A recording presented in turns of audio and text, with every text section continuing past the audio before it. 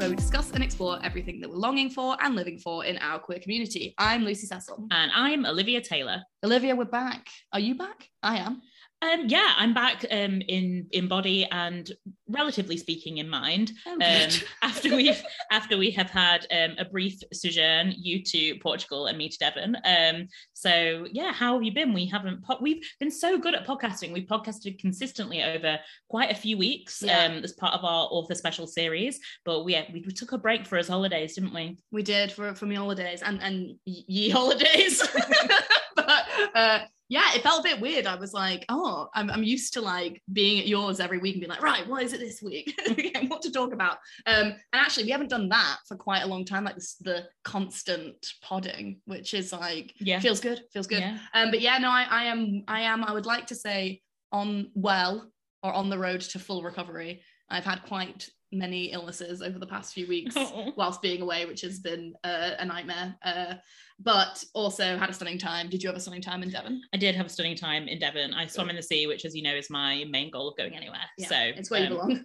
Yeah, exactly. Put you in the sea. I want to be at one with the water. So yeah, no, it was a good time. TM. Lovely. And we join you this week with another author in our author specials. We've done it again. We've done it. Look. We've done it again. Yeah. We've only gone and done it again. We've read a book and now we're going to talk to the person who wrote it. Yeah. So we are very excited this week to welcome Henry Fry, who has written his debut novel, First Time for Everything. Henry Fry is a writer, designer, and activist based in London, and I can't put it any better than his official blurb, which puts very succinctly that his words have appeared everywhere, from national magazines, sites, and apps to protest placards and toilet cubicle walls. What more could you want? First Time for Everything is his first novel, which charts the bumpy road of self-discovery for protagonist Danny in a heartwarming, friendship-filled comedy drama. Henry, a very warm welcome to Queer Longing. Thank you for joining us. Oh my gosh, what an intro. Here you are. Great. Can you do that whenever I walk into any room? I'll get it cut down for you and like into a little MP3 and you can just send it to people to I can play it. Yeah, exactly. My phone, yeah. What if you could have any sort of soundtrack, you know, like how people always talk about like, a soundtrack to accompany my walk down the street or entrance into a room. Or into like a wrestling ring. Yes, absolutely. Absolutely. What would you have? What do you think sort of summarizes your essence? Anything from the Lemonade album.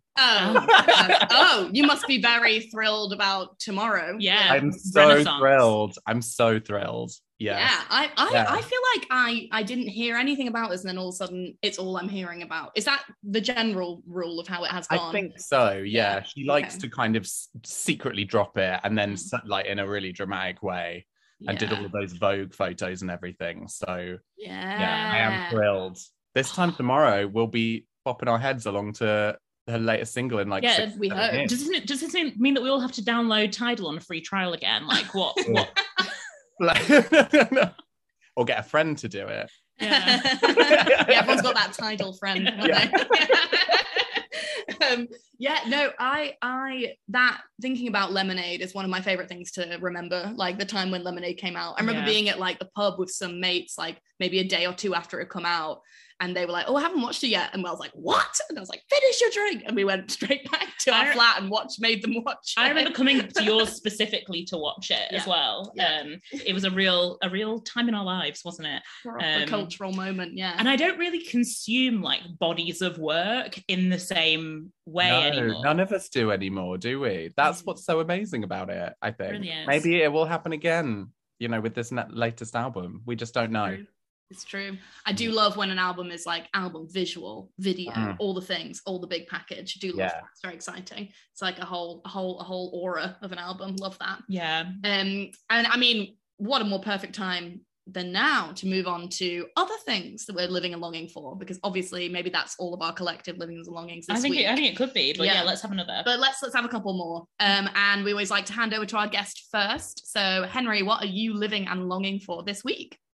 Oh, well, living at the moment, I guess my book is just about my debut novel. It's just about to come out in the UK in hardback. So I'm kind of doing press stuff for that. I'm also adapting it into a TV show with a production company. So I've just sent off a draft of that today, of a kind of rejig of that. Amazing. So I'm just very much living the book at the moment very intensely. And then from Wednesday, I'll be living Glastonbury. So that sounds like a great time of life to be in, Glastonbury and making your book into a TV show. What's that process like? Where are you up to with that? Do you have any, who's the dream person that would play Danny? Who would play Jacob? Like, tell us everything in your mind. Everyone keeps asking me this. I need to come up with some better answers. I always thought Tace from Drag Race would be an amazing, if there was like a, no offense Tace, a younger Tace.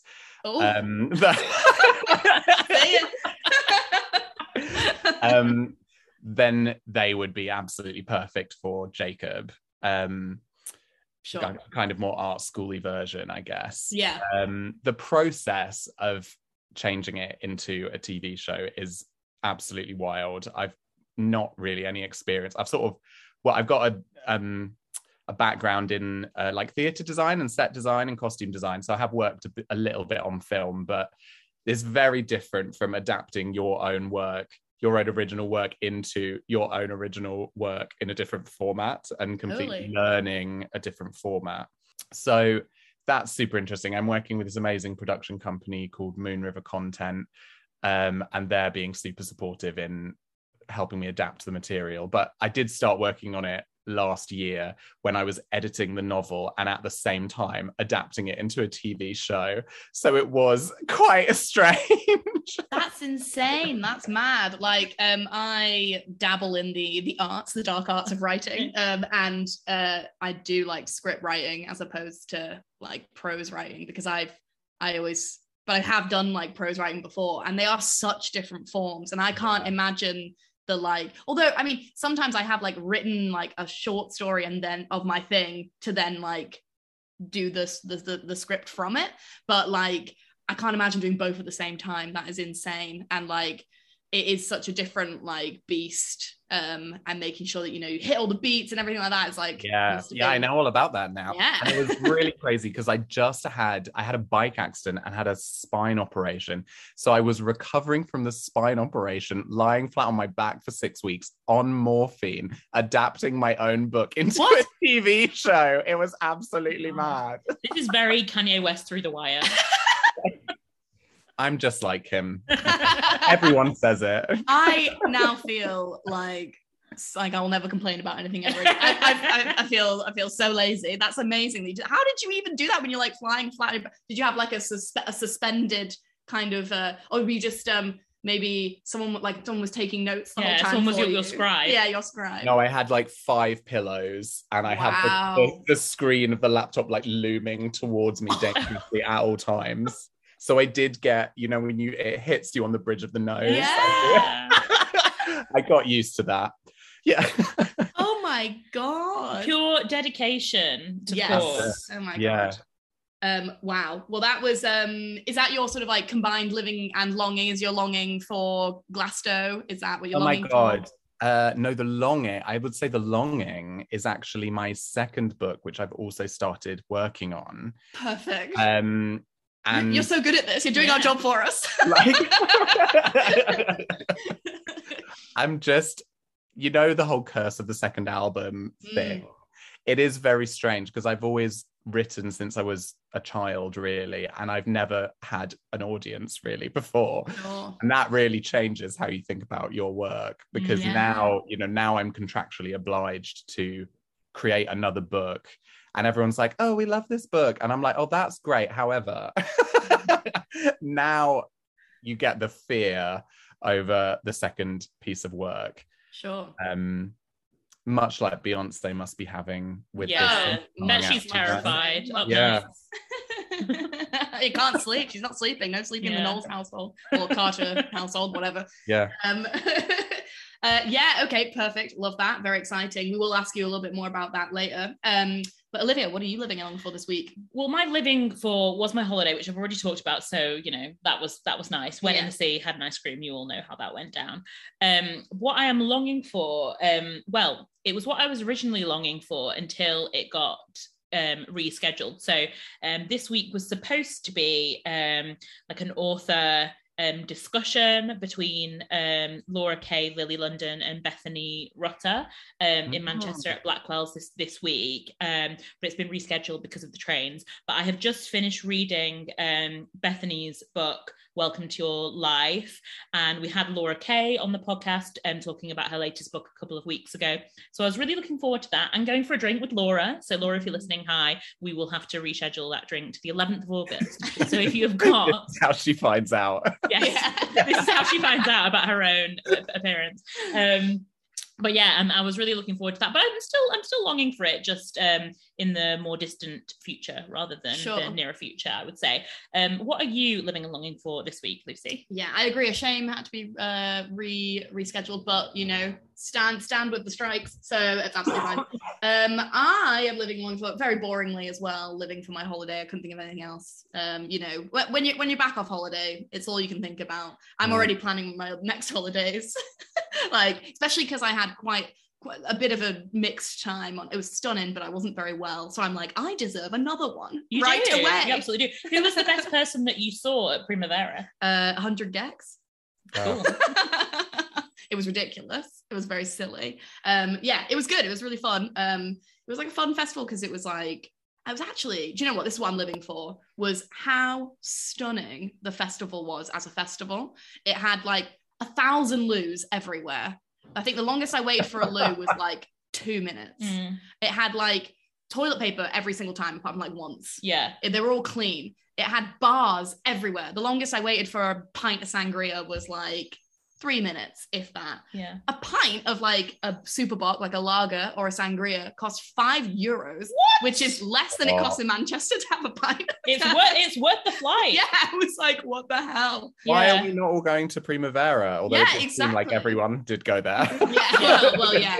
I was at the one in Porto, which is like the smaller one, the bit less, a bit less gay one. They do say that it was good. They do say that the Porto Primavera is the festival for 30-somethings for all of the reasons that you've said. That you it's very comfortable. Yeah, you can very amenable. You can very comfortably, you know, watch St. Vincent quietly with a glass of red wine. It was stunning. It was so nice, and it was exactly that. Yeah. And it's great. It's a great like venue, great like location. You'd have to walk more than like 4 minutes to get to. Oh, honestly, right. Now I'm worried because I sound really old. Henry, are you going to be one of those people next week who tells people that Glastonbury's like a city?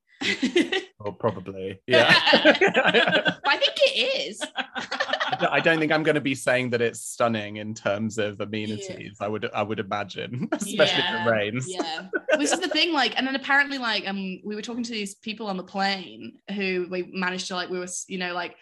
Sat next to the same people on the plane on the way back as on the way out, and they'd been to the festival as well, and they were saying that they would been looking on the festival Facebook, and apparently everyone had been complaining about like there not being enough loos, there not being enough bars, and we were like, God, do we just settle for such crap in this country? Yeah. Like we were like, oh, this is heaven, and everywhere else is like, this is not good enough. But anyway, the people that are gonna moan are the ones that moan. Do you know what I mean? That's true. That's what I'm living for. What I'm longing for is in a couple weeks' time, we are seeing Lord and Saviour Carly Rae Jepsen. That is so soon. So soon. We're going down to London. Gosh. Have a Somerset House. Oh, what a time to be alive. Yeah. Gosh, you know, I saw her a couple of years ago in Brixton, and I have never seen so many white gay men in one room. It was really unreal. We similarly saw on the same tour in the Manchester date, and it was quite something, wasn't it? It was the last gig we went to before the pandemic. Well, and you say that. What? But a week later we saw Kim Petras. Don't forget. Oh yeah. Kim Petras was also very important and great. But I used to sort of sadly go through and scroll through those photographs and like look at the one, you know, the Carly Rae Jepsen one was all that confetti in the sky, and I was just very sad. So I'm looking forward to seeing her sort of semi-post panny, I guess. So yeah, stunning. But Henry, this is about you, so we will bring it back. And we've discussed some of these things a little bit in the beginning of our chat, but I guess for the benefit of our listeners and for those who don't know, could you tell us a little bit about yourself and a little bit about the book? I know we've spoken about casting and a couple of other things, but just set the scene for everybody if you wouldn't mind. Oh my gosh, yes. So hello everyone, I am Henry Fry. I'm an author and activist and screenwriter and all sorts of things now. And I guess by the time you're listening to this, my first novel will be out everywhere. It's called First Time for Everything. And it's basically a kind of coming of age, coming of queer novel about this character, Danny Scud, who's in his late 20s. And he came out at university, but he realizes he's never really explored what that means. He's always been kind of palatably gay for a straight audience. All his friends are straight, except for his very non-straight friend, Jacob, who is a kind of incredible performance artist, non-binary performance artist, who is the sort of antithesis of the rest of Danny's very heteronormative life. And I sort of wrote it because I felt like, in the same way that a lot of straight kind of rom-coms or narratives, they end when the couple get married, and then it's like, or they say I love you, it's like the end of their story and they fall in love and it's all happily ever after. I feel like we've had this phase of queer stories where they end when the character comes out and everyone is accepting, whereas in maybe 10 years ago, they would have been kicked out of the house by their family or whatever. And I just feel like that's also not true. Like, coming out is something that happens kind of continually in lots of different ways. And if you've had to hide who you are for your formative years, it's not something that just goes away when you have one conversation with your parents or whoever. So I noticed in my late 20s that me and a lot of my friends went through this almost second coming out. And so I just kind of wanted to explore what that would be like. I'd not read that before. And to write something joyful, to write a kind of joyful but true story about queer kind of mental health and queer community. And houseplants. So that's really what it's about. There's a huge, somewhat suggestive cactus on the front cover. If you see it in Waterstones, you can't miss it. It really is. I'm looking at it right now. And I love the inclusion of the sort of plant gay trope. It reminds me of myself. I'm looking at all of my plants over just to the left. Hundreds. And also the Trixie Mattel eyeshadow palette that came out last year is called Plant Gay. So it's a thing. Yes. It's a thing. It's a thing. Thank you so much. Hopefully, if you're listening, you will have an idea now of what First Time for Everything is all about, so you can sort of imagine these characters in your head, and maybe you can give suggestions for Jacob. Is there another sort of taste equivalent out there that we can suggest? So we will see. So just to further sort of paint that picture, Henry, would you mind giving our audience a little bit of a taste of the book? For sure. This is actually the first time I have read from the book to anyone. Oh, okay. Very exciting. So I guess I'll just give you a little bit of background to this excerpt. So Danny is he's very shy, but we meet him in this excerpt at the point in the book when he's kind of trying out lots of things which are maybe not going as planned. And he's just trying his first Grindr hookup. And he's been chatting to this guy called Claus, and he's turning up at his house. So Claus told me to message on the app rather than ring the bell. So I stand there outside the red door, trying to stop my leg from shaking, typing "I'm here" into the black and yellow screen. Joining in with a nice electricity in my pants is my old friend, the anxiety forehead electricity. My stomach is also swirling, which worries me given the scenario. Claus had not told me that his house was undergoing renovation, and several builders are clambering around scaffolding and going back and forth, yelling to one another in Polish, while Carly Rae Jepsen plays loudly from one of their phones. "Hello," one says gruffly, bringing out some smashed up bricks from the back and lobbing them into the skip on the pavement. "I'm Claus's friend," I say, "from uni." "Alex," the man says, pointing at himself. "Yes," I say. He goes back round the side of the house. A few more bars of Call Me Maybe play. A few more bounces of my knee occur. The door swings inwards. "Is that my chicken jalfrezi?" Claus appears in the doorway in a pair of Nike sport shorts and baggy blue NHS at 70 t-shirt. He's taller than I expected and even handsomer, which never happens, I'm led to believe. A cute cluster of brown freckles pepper his nose and cheeks, and he's slightly sunburnt across the forehead. Oh no, that'll be next then. Sorry, I say, you can't eat me. He stares at me blankly, then lets out a laugh that sounds more like a sneeze. I feel my face colour. You didn't think about that before you said it, did you? No, you didn't. But I'll still let you in. He turns back into the hall. I waver on the welcome mat. It says, "Hi, I'm Matt," on it. I promise not to eat you, Claus says from the hall. Oh yeah, thanks. I go in and close the doors. He leads me upstairs. What I see of the house is lovely, more adult and put together than my new house. It's all grey-blue walls and actually framed pictures that aren't weird and vaginal. There are cheese plants and bookcases and actual books in them. The several bedrooms he leads me past all seem to have colourful, charming quilts and shag pile rugs on white exposed boards. There's even a tabby sunning itself on a double bed in the master bedroom. His room, like mine, is on the top floor, though it's larger with a slanting roof and a big arched window that lets in a lot of light. Beyond it, I can see the scaffolding, a flap of plastic hanging in the calm air. This room too looks like it belongs to a real adult. There's a palm tree next to the desk where a series of medals hang from a clothes peg and several nicely framed pictures of him with family and friends grinning in a variety of balmy locations. I recognise one as the picture that he'd sent me, only it has a woman who must be his mum in it. He's done the wise thing and cropped her out. Weirdly, a sense of comfort floods my body. He's a decent guy. I love your plants, I say. The parlour palm is a bit dry though. Suddenly his hands are on my chest. So nice of you to come round, he says, kissing me. I haven't seen you before. I just moved here, I say, trying to negotiate kiss and conversation at the same time. I used to live south, so... the southerner's first foray into East London. His accent is maybe Dutch or German. I can't work it out. How are you finding it? Pretty good, I suppose.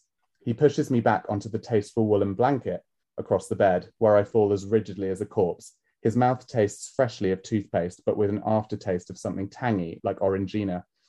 His hands are now sliding up my t-shirt. Well, maybe we can make it memorable. His tongue is in my ear. Now it's in my mouth again. Now it's circling my chin. Now it's licking my cheek like a cat lapping up milk.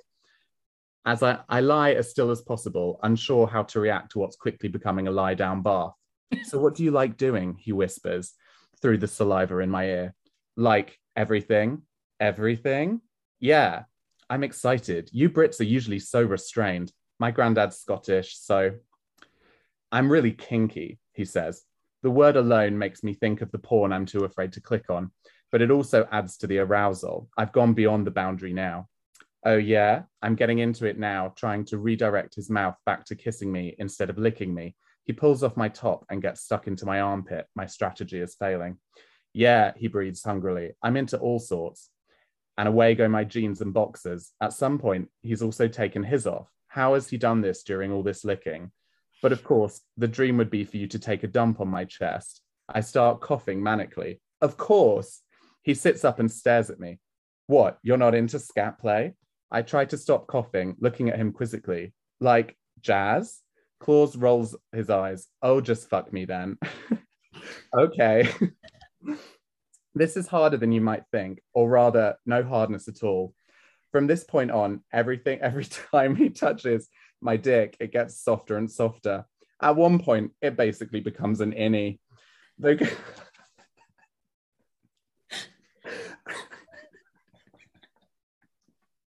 Why did I choose this bit? Though clearly frustrated, Claus doesn't give up and manages to suck it to completion. The whole experience is both mortifying and kind of hot, and afterwards I lie in the tangled sheets, staring at the ceiling, while he goes next door to get a towel. Hello, comes a voice from the window. Jesus Christ, I cry, pulling the tasteful blanket over my distasteful mess. No, grins the builder kneeling on the scaffolding. Alex.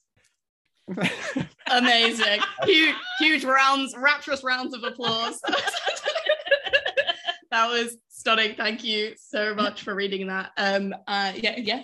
I think what I was thinking about, well, I was thinking a few things while you were reading that, but what I was thinking about is that this book really brings to life what it is to be in a space, and like, so this is like, we say this a lot when we're going through a very sort of like singular specific time of life, and we'll be like, what's happening is I'm in a space. And Danny is so in a space, in a very specific space. He's working through a lot, but the way that you tell it is just so it's funny, but it's also it's realistic as well as sort of having these like far-fetched comical elements. And I think that particular excerpt really sort of summarizes the essence of the book in that way. So thank you for reading it. Yeah, no, totally. I was going to say the exact same thing. I thought it was a perfect excerpt to highlight the way the book is presented to us, the way the story is presented to us and the characters.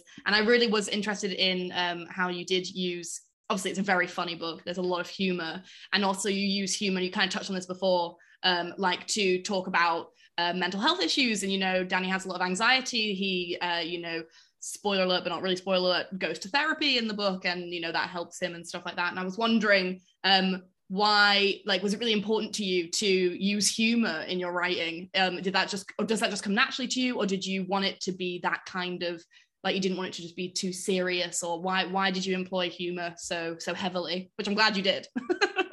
I don't think I could ever write a fully serious anything.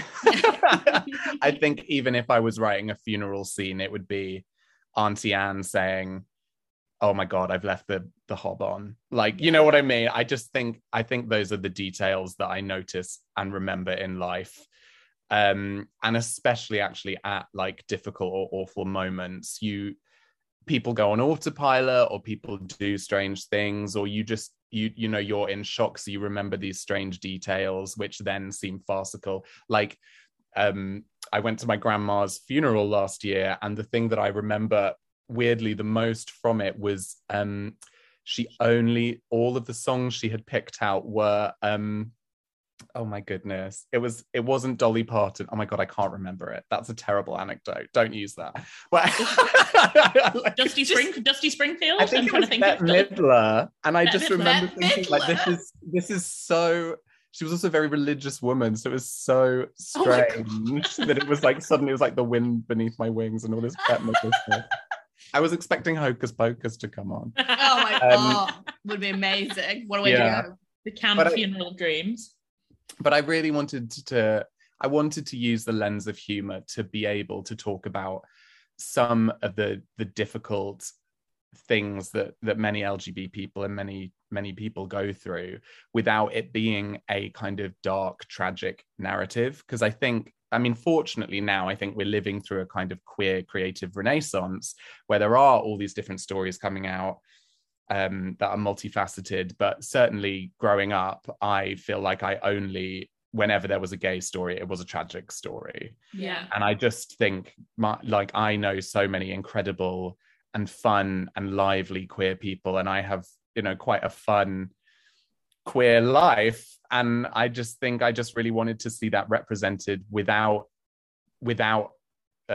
ignoring the difficulty. Like, there is trauma and all of these difficult feelings, but a lot of the way that I think queer people deal with that is through humor or through creativity,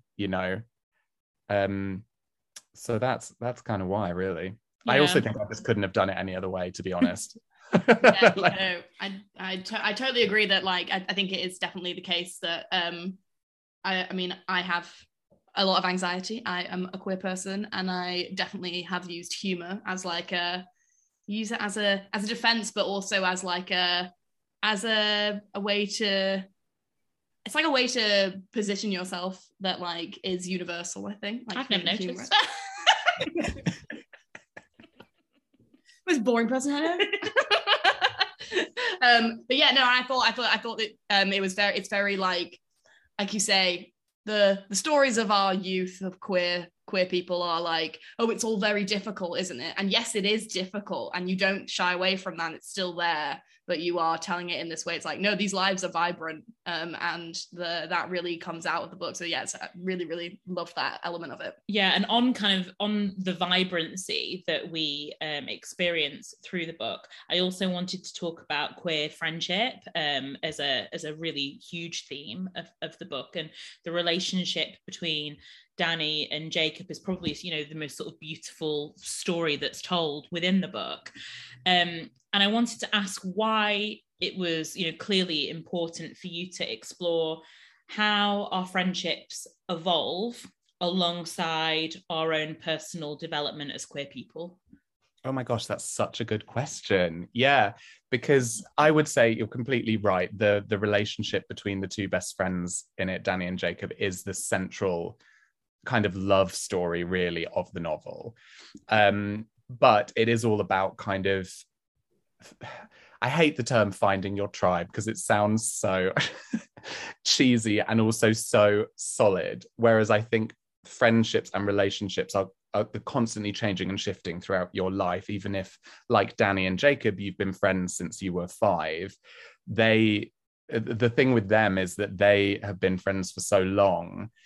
They haven't realized that actually they have changed and the friendship needs to change. And this is what, especially as Danny, who is the novel's protagonist, goes through quite a distinct, sudden change in his life as everything falls away. His relationship falls away, his housing falls away.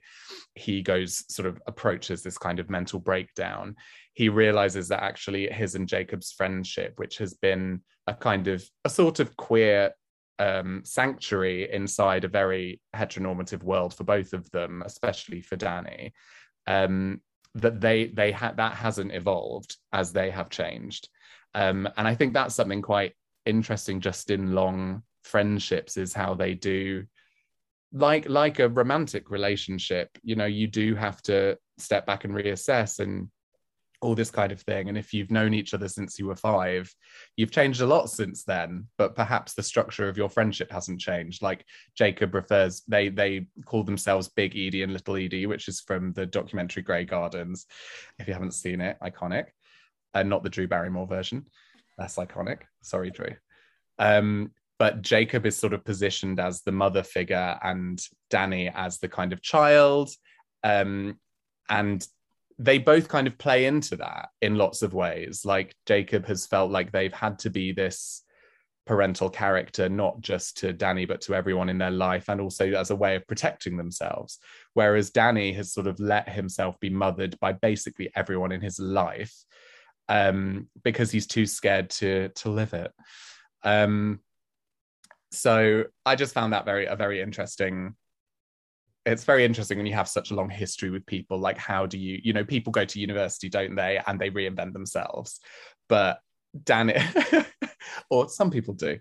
But Danny and Jacob have known each other forever. So you can't really, when Danny starts to reinvent himself, Jacob is very skeptical.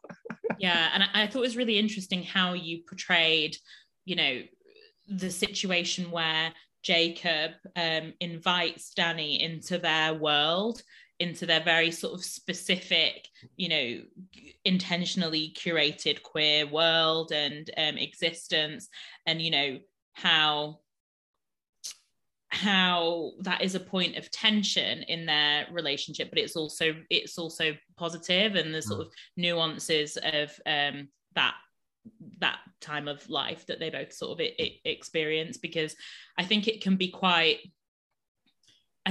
really positive to do that, but it can also, possibly be a little bit intense if the person that you're bringing into that space isn't quite ready to occupy it in the right way.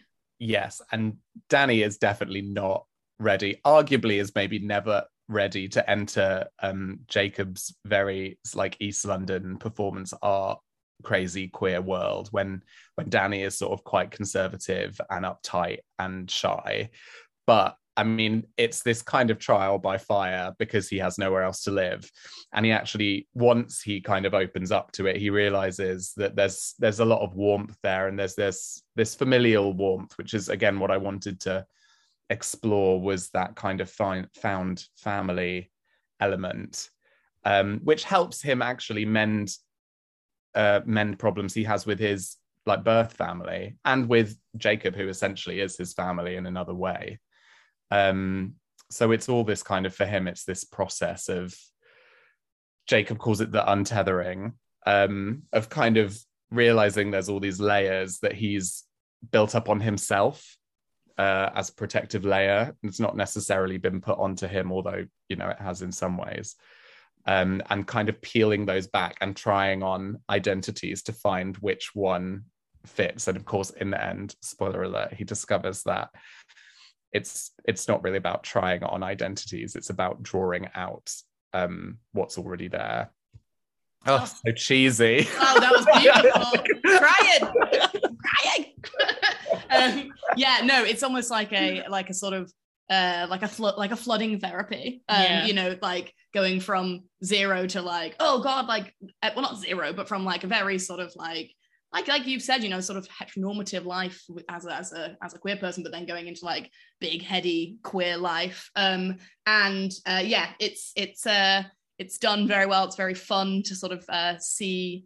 I think it's very relatable for some people, maybe, and also like it's something that I think you can recognize in other people and stuff, that, you know, people go through this actualizing their queerness in very different ways at very different times. And I think what is beautiful about the queer community and shows in this book is that we all recognize that in each other, and we're never like, you know, as long as you're not hurting yourself or hurting other people, like, we are very accepting of like, when you're doing it is fine and we'll help you through it if we can, and blah blah blah. And that whole family queer family thing is obviously golden, best thing that you can have, and aren't we all so lucky?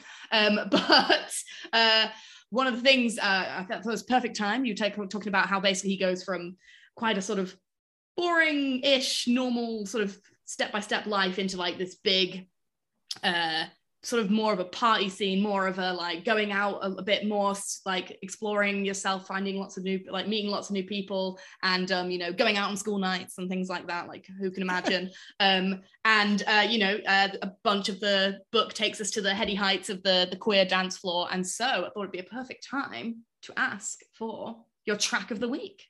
Oh my gosh. Yeah. Well, good segue. I've actually, in the last 2 days, become completely obsessed with this singer called Doechii, who has got this song called Crazy. Okay. And the music video is crazy. It's basically, she's completely naked except for some like thigh-high leather boots in this warehouse with a lot of other completely naked women. You guys will like this. Well, what?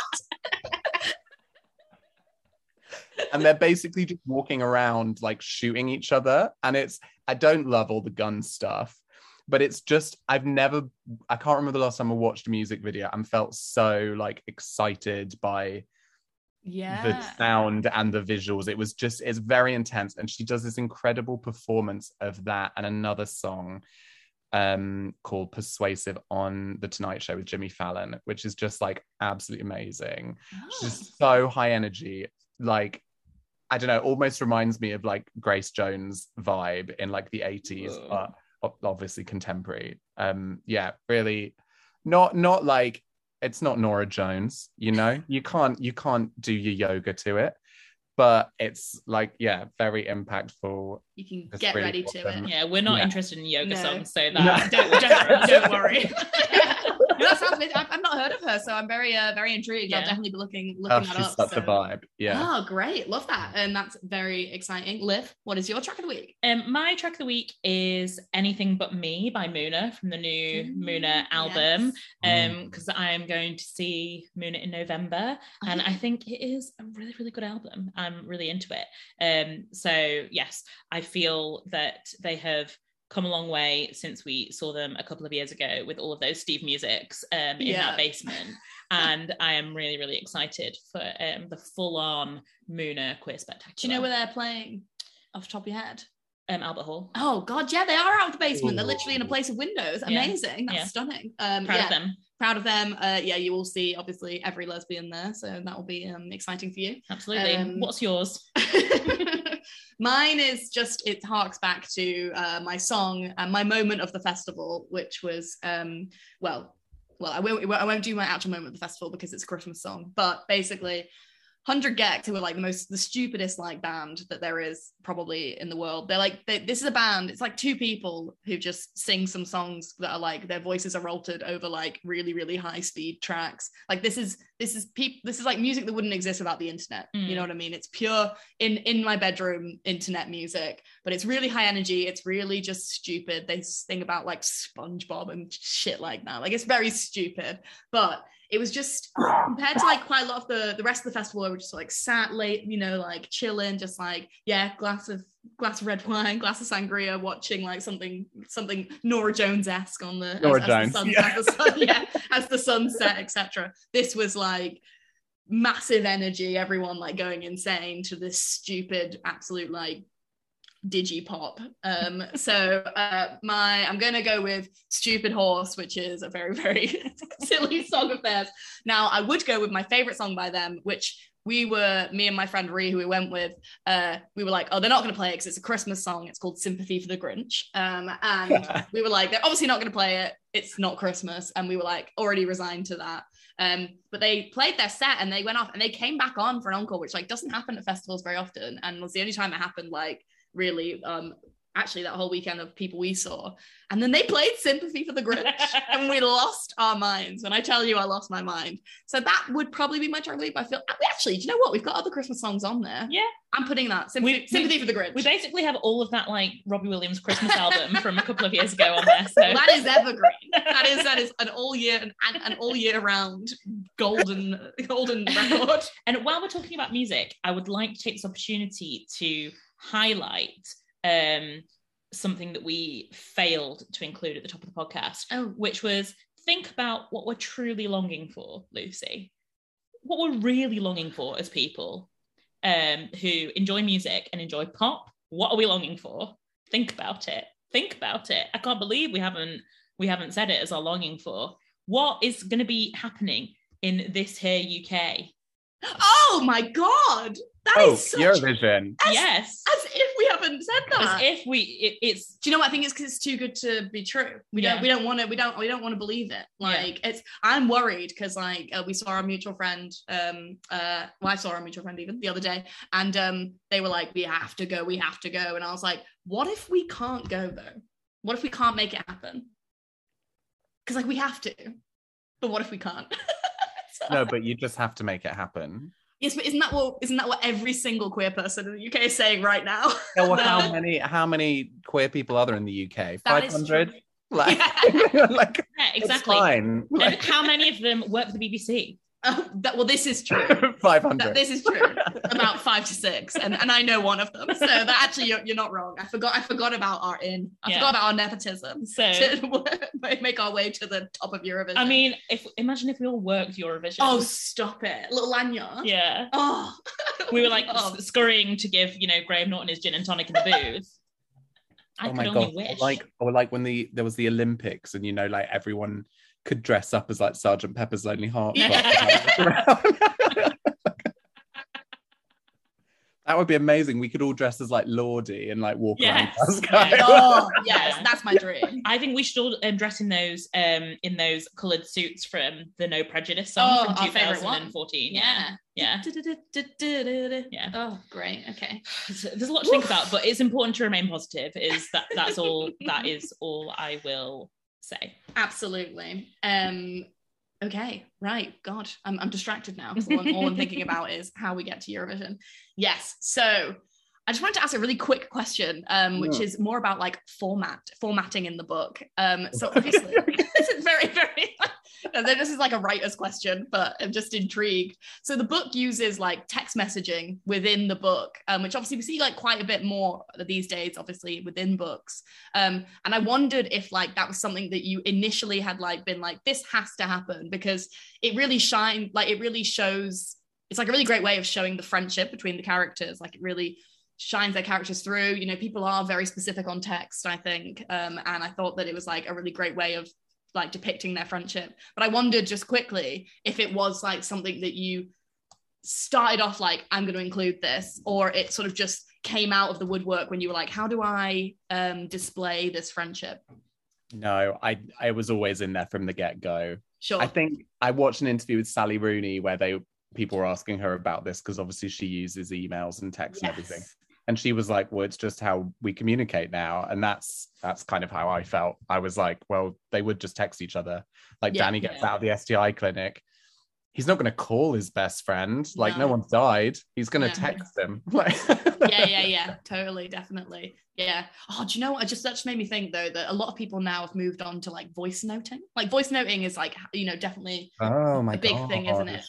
Are you a fan or not a fan?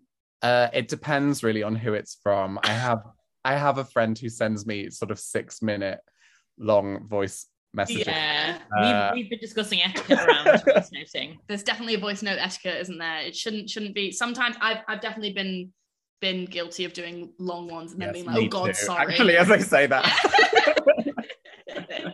but I love, and how great would it be in the future to get like a little book, and then you're reading the book and then you just press a little thing and it does like the voice note of the character. That'd be nice, wouldn't it? Yeah, I bet they'll have it on Kindle by next year. Oh yeah, absolutely. Actually, writing voice notes would be quite funny. I hadn't even thought about that, because people just ramble on and that would be quite funny. Yeah, there you go. Oh my gosh, great inspo for book go two. Go for it. We'll see it. I can't wait to see it in your next book. So yeah, well, I mean, this is actually a perfect way to segue into our next segment, because you literally just there said that you only really agree with it when it comes from certain people. From some people you don't agree with it, and therefore I'd like to ask you what this week you don't agree with. I don't agree with it. Okay, so we're recording this during Pride Month. We've had a few weeks of Pride Month already, and as has been happening increasingly in the last few years, I am getting so sick of seeing a rainbow flag on literally everything. Like, we've all seen the Marks and Spencer's like LGBT sandwich. And earlier today, the Canal and River Trust tried to friend me on Twitter, and they also had a rainbow logo. Of course. And I thought, that's fine. That's nice that you want people to know that you're not homophobes in the rivers and the canals. But it just feels like it's lost all meaning. And I'm just, I don't know. Couldn't these companies just like put some money towards mermaids and just not tell anyone? Probably not, because we live in a capitalist society, so they need to tell us, because now they have a moral obligation to have certain like moral standings. But it just, I don't know. I feel a bit conflicted about it, because part of me thinks like that's great. Like, I remember going to the first London Pride I ever went to and seeing like the Barclays bus with like, we support our like LGBT employees, and I thought, oh my God, that's unreal. Like, I can't believe I'm seeing that. But now, many years later, I can believe it. And I don't believe it. I think that's the difference. I don't know if they are supporting them. They're just doing it because they feel like they have to. So that's how I feel about that. That's my hot take on that. Absolutely, I think that is a very apt one. Did you happen to see the Burger King campaign that came out? Oh my God, no, I missed this. Oh my God. What? I actually kind of liked that one. I thought it was kind of hilarious. I was gonna say, like, I sort of didn't hate it. Oh my God, I've got to see this. Because it was a little bit inventive and tongue-in-cheek. Like, it wasn't earnest. No, it wasn't. So basically, in summation, the campaign was obviously for Pride Month, and they were giving out burgers for Pride Month that had, rather than like the bun split into two, and you've got like that bit and that bit. They were giving out burgers with a top and a top and a bottom and a bottom. See? The algorithm has failed me. I know, once again. That should have been served to you on Twitter. Yes, that's very upsetting. Oh my God. I think they sort of took it down quite quickly, because they got pulled out. Yeah, okay. I'm like, At least it's funny. Yeah. Like we've all seen worse. We've all seen worse. It actually like taps into the culture in some way. Yeah. Do you know what I mean? You know what I mean? Yeah, because I was like, because often we see these things where it's like complete gaffes, and that not a queer person hasn't been near this marketing campaign. But I sort of think, surely a straight person didn't come up with that. Yeah, definitely. Yeah. Oh, I love that. Yeah, I know. Yeah. I was kind of like, I live for this Burger King. Oh my god. So yes, but back to your I don't agree with it, Henry. Absolutely. Also don't agree with lip service essentially to the queer community. Don't agree with it. Never will. Not sure it's getting any better. It might be getting worse. So yes. What were you doing? Turn the light Oh, on. I thought you were like, I'm off. She's actually off. Yeah. Do you know what? I'm off to get my burger. Go Burger King.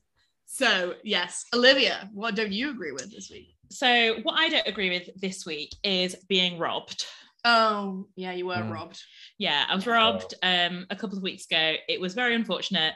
They stole all of my makeup, all of it, all of my skincare, all of it. My weekend bag, some new clothes, my straighteners, my gym ID, so they're getting in at the Nuffield, and and most importantly and catastrophically, Henry, the proof of your book. So Robert out there has got early access to First Time for Everything, so I'm very sorry. True crime. The true crime has been committed, and I was so annoyed because, well, for many reasons, but also because I was a couple of chapters from the end. That really like, you're bringing it home, and you're gonna just like get the satisfaction of finishing the book. But the very kind publishers, Orion, sent me this new shiny copy, so thank you so much. But yeah, that is what I don't agree with. I do not agree with being robbed. It was very annoying. Still haven't got the car back. The whole back windows were completely blasted out, and we had to drive through. No pun intended. We had to drive through Chorlton with like the air like blasting through the car. At least it was a heat wave. Yeah, exactly. We'd had a very nice long weekend and then came back to absolute decimation. Oh man, no, I am really sorry. There's nothing as horrible as being robbed. Like, it's very, horrible, not nice, all those horrible logistic things, but also, it's an invasion, isn't it? And we don't like an invasion. No. So, no. It's just annoying, isn't it? You're like, I can get all this stuff back, but like, do I have to? Yeah. Like, who's gonna want all my like half-used Charlotte Tilbury lipsticks? Yeah, like, exactly. Only me. You're not gonna sell that. No. Yeah, they're just gonna chuck them. Yeah, which is so. Don't tell me, Lucy. Don't tell me. I know. But maybe they'll give them to people who friends really and family really need. I mean, I'd rather that than they get chucked, to be honest. I'd rather they get used. Surely. Yeah, it's very sad, but I've rebought a capsule collection, so thank God. I'm existing in a very sort of like pared down way, and I did get a crying present Charlotte Tilbury lipstick through the post from my friend. Oh, so that's cute. That was nice. So it's all fine, but at the time I was very annoyed. Yeah, fair enough. So that's what I don't agree with this week and forever. Amazing. Well, similarly to you, my I don't agree with it is about me. Sometimes it's like a very good, valid one, like Henry's. Yours very valid as well. But Henry's was a good like whole world thing. Mine is just that I don't agree with the fact that I had many an illness over the past few weeks. I went to Portugal with raging tonsillitis and then a raging period, and then on the second day back from my holiday got food poisoning. So I've just been absolutely through the ringer. Okay. My body is dead, and in payment of all this illness, my body's decided to give me these 2 hideous boils on my face, which, to be honest, is just not okay, because the literal price you pay for a good time. Yeah, like I am just trying to be out here being hot, living my life, and like going on holiday. And what do I get? What's the payment I get? 2 hideous boils. Like, I don't know if they're cold sores. I don't know if their spot's gone wrong. I have no idea what's going on anymore. Like, my body is completely like fucked, essentially, and I'm very upset about it. And I don't agree with it because I was very brave and good about my illnesses, and then I get made ugly, which is not fair. So it's quite like fairy tale or like biblical justice almost, isn't it? It's like you had too much fun. But what have I done? Someone at my work said to me today, they went, oh, you need to find out who's cursed you. Yeah. And I was like, you know what, you're not wrong. You do. I do. Everything is just taking a very long time to heal in my body. I think I'm just like completely run down, which is like, I mean, I guess it makes sense, but yeah, I'm not going to go on about it for too long, but I don't agree with it. We're definitely near the ending stages of them, so I should be beautiful before we know it. But yeah, for now, I'll just live with it. You need to have some of those like superfood smoothies or something. Just put an acai berry on it. Yeah, and see what happens. And a bottom burger on each eye. It's like a poultice. Like cucumbers. Right. Well, I know the imagery I'm doing for this episode. Yeah.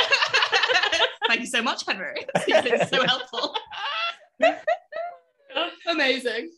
I honestly don't know how I'm going to follow this up with a question, but I have to because I need to ask it. But I know you mentioned at the beginning of the podcast that the book is being adapted for TV. So the first question is, when can we expect it to be on our screens, if we have any indication? And the second question is, the book is filled with loads of really different, rich, diverse characters.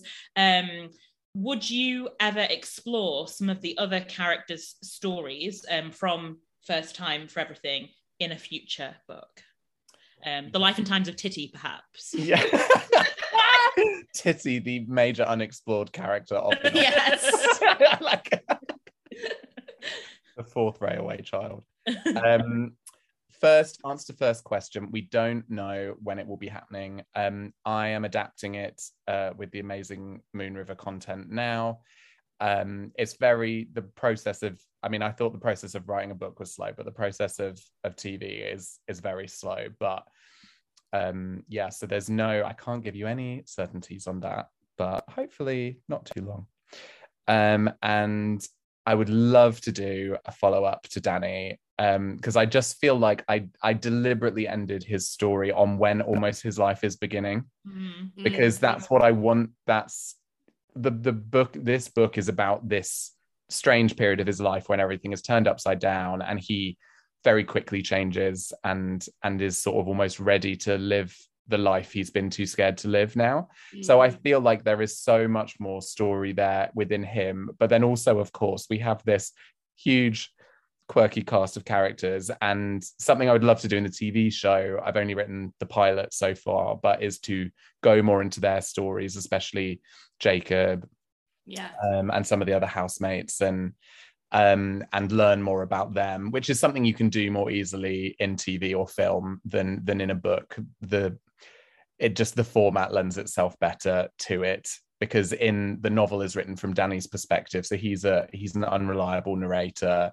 We get everything through his lens, which is very often incorrect, and so there's a lot more space in a when you're seeing literally what's happening, to explore the other avenues of the other characters. But it's something I would love to do in a second book as well. I'd really love to. Like, I imagine, Laura, his sort of horrible housemate he lives with to begin with, I sort of imagine her actually in a second book almost going through the process that he's going through, because I don't think it's just queer people that live a life they think they should do and then break free from it. I think a lot of people, she's someone who performs just kind of womanhood, but like this very kind of traditional modern take, I suppose, traditional take on modern womanhood, which is that like everything is from Laura Ashley, and she's got a Kath Kidston apron and all this kind of thing. And I hope if I've written it well enough, you can see that almost she is frustrated with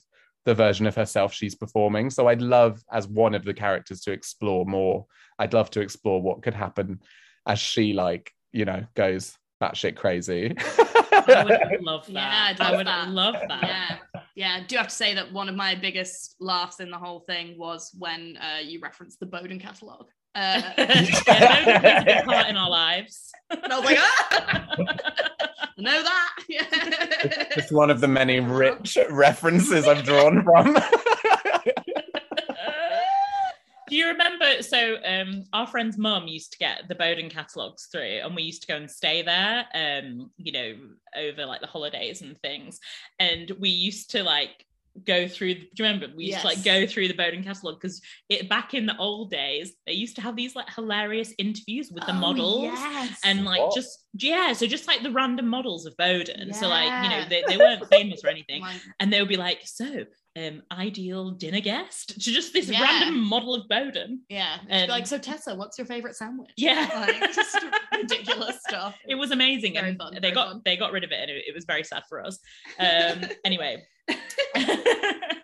You know what? I was thinking about writing a short story based on catalogue models. We are giving you so much inspiration today. Yeah, because you see like all those models, like, you know, like advertising weird things, and I'm like, what else is your life? This is always seeing you like advertising a vape or whatever. Yes. Like, what else is happening? Our friend's mum was a model, you know, like one of those like chic older ladies in the back of like Sunday supplements that would be wearing a very tasteful swimming costume and opening up a bath.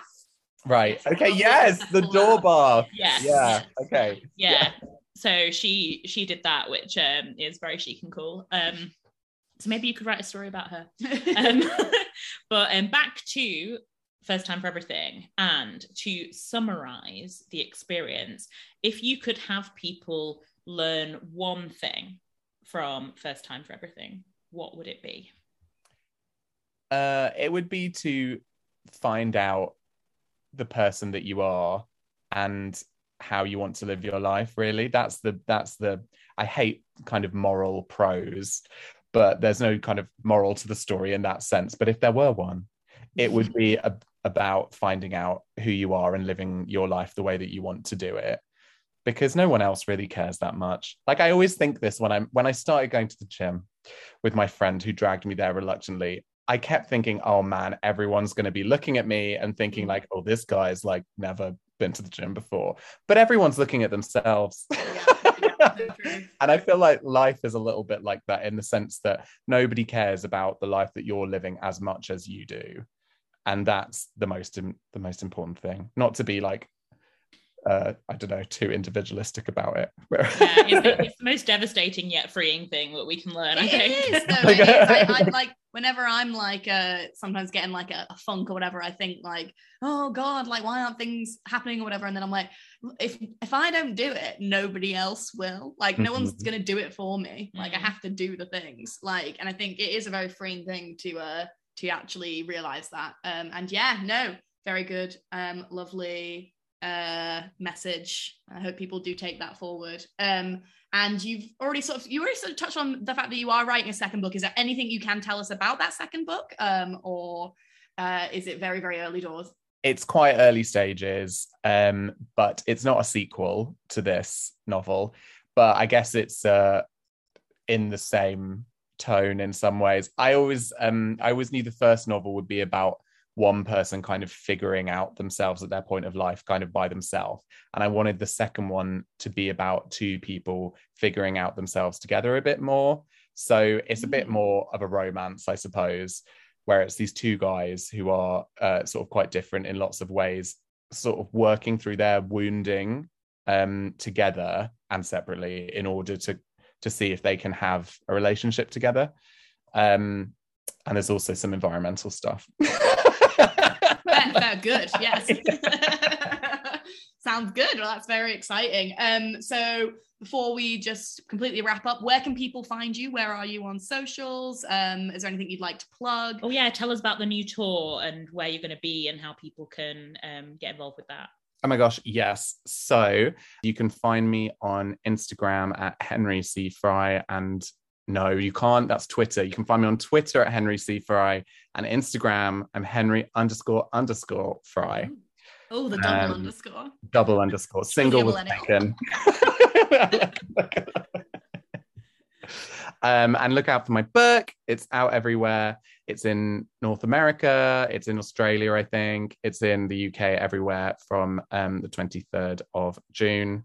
You can get it on Kindle. You can buy an amazing, had this amazing actor perform it for the Audible version. So you can get it in all different formats. Amazing, exciting stuff. And as Henry says, First Time for Everything is out now. Go and buy it, discuss it with your friends, and dissect this podcast, talk about all the themes, and really just, connect with a really genuinely funny, hilarious, sensitive book. And I would really recommend it. So please go and read it now. It can be your holiday read if you're lucky enough to be jetting off and hopefully not coming back with several illnesses. Yeah. Don't talk about them. They can hear you. So to wrap up, as for us, you can find us at Queer Longing on Instagram and on Twitter. If you want to send us an email, if there is an author that is bringing a book out and you would like to hear from them, let us know who you would recommend. You can email us queerlonging@gmail.com, or even if you want to get in touch to tell us what you're not agreeing with, what's grinding your gears, what you're living and longing for. We always love to hear from you. So I think that is everything from us this week. Henry, it's been an absolute pleasure. Thank you so much for joining us and for making us laugh loads.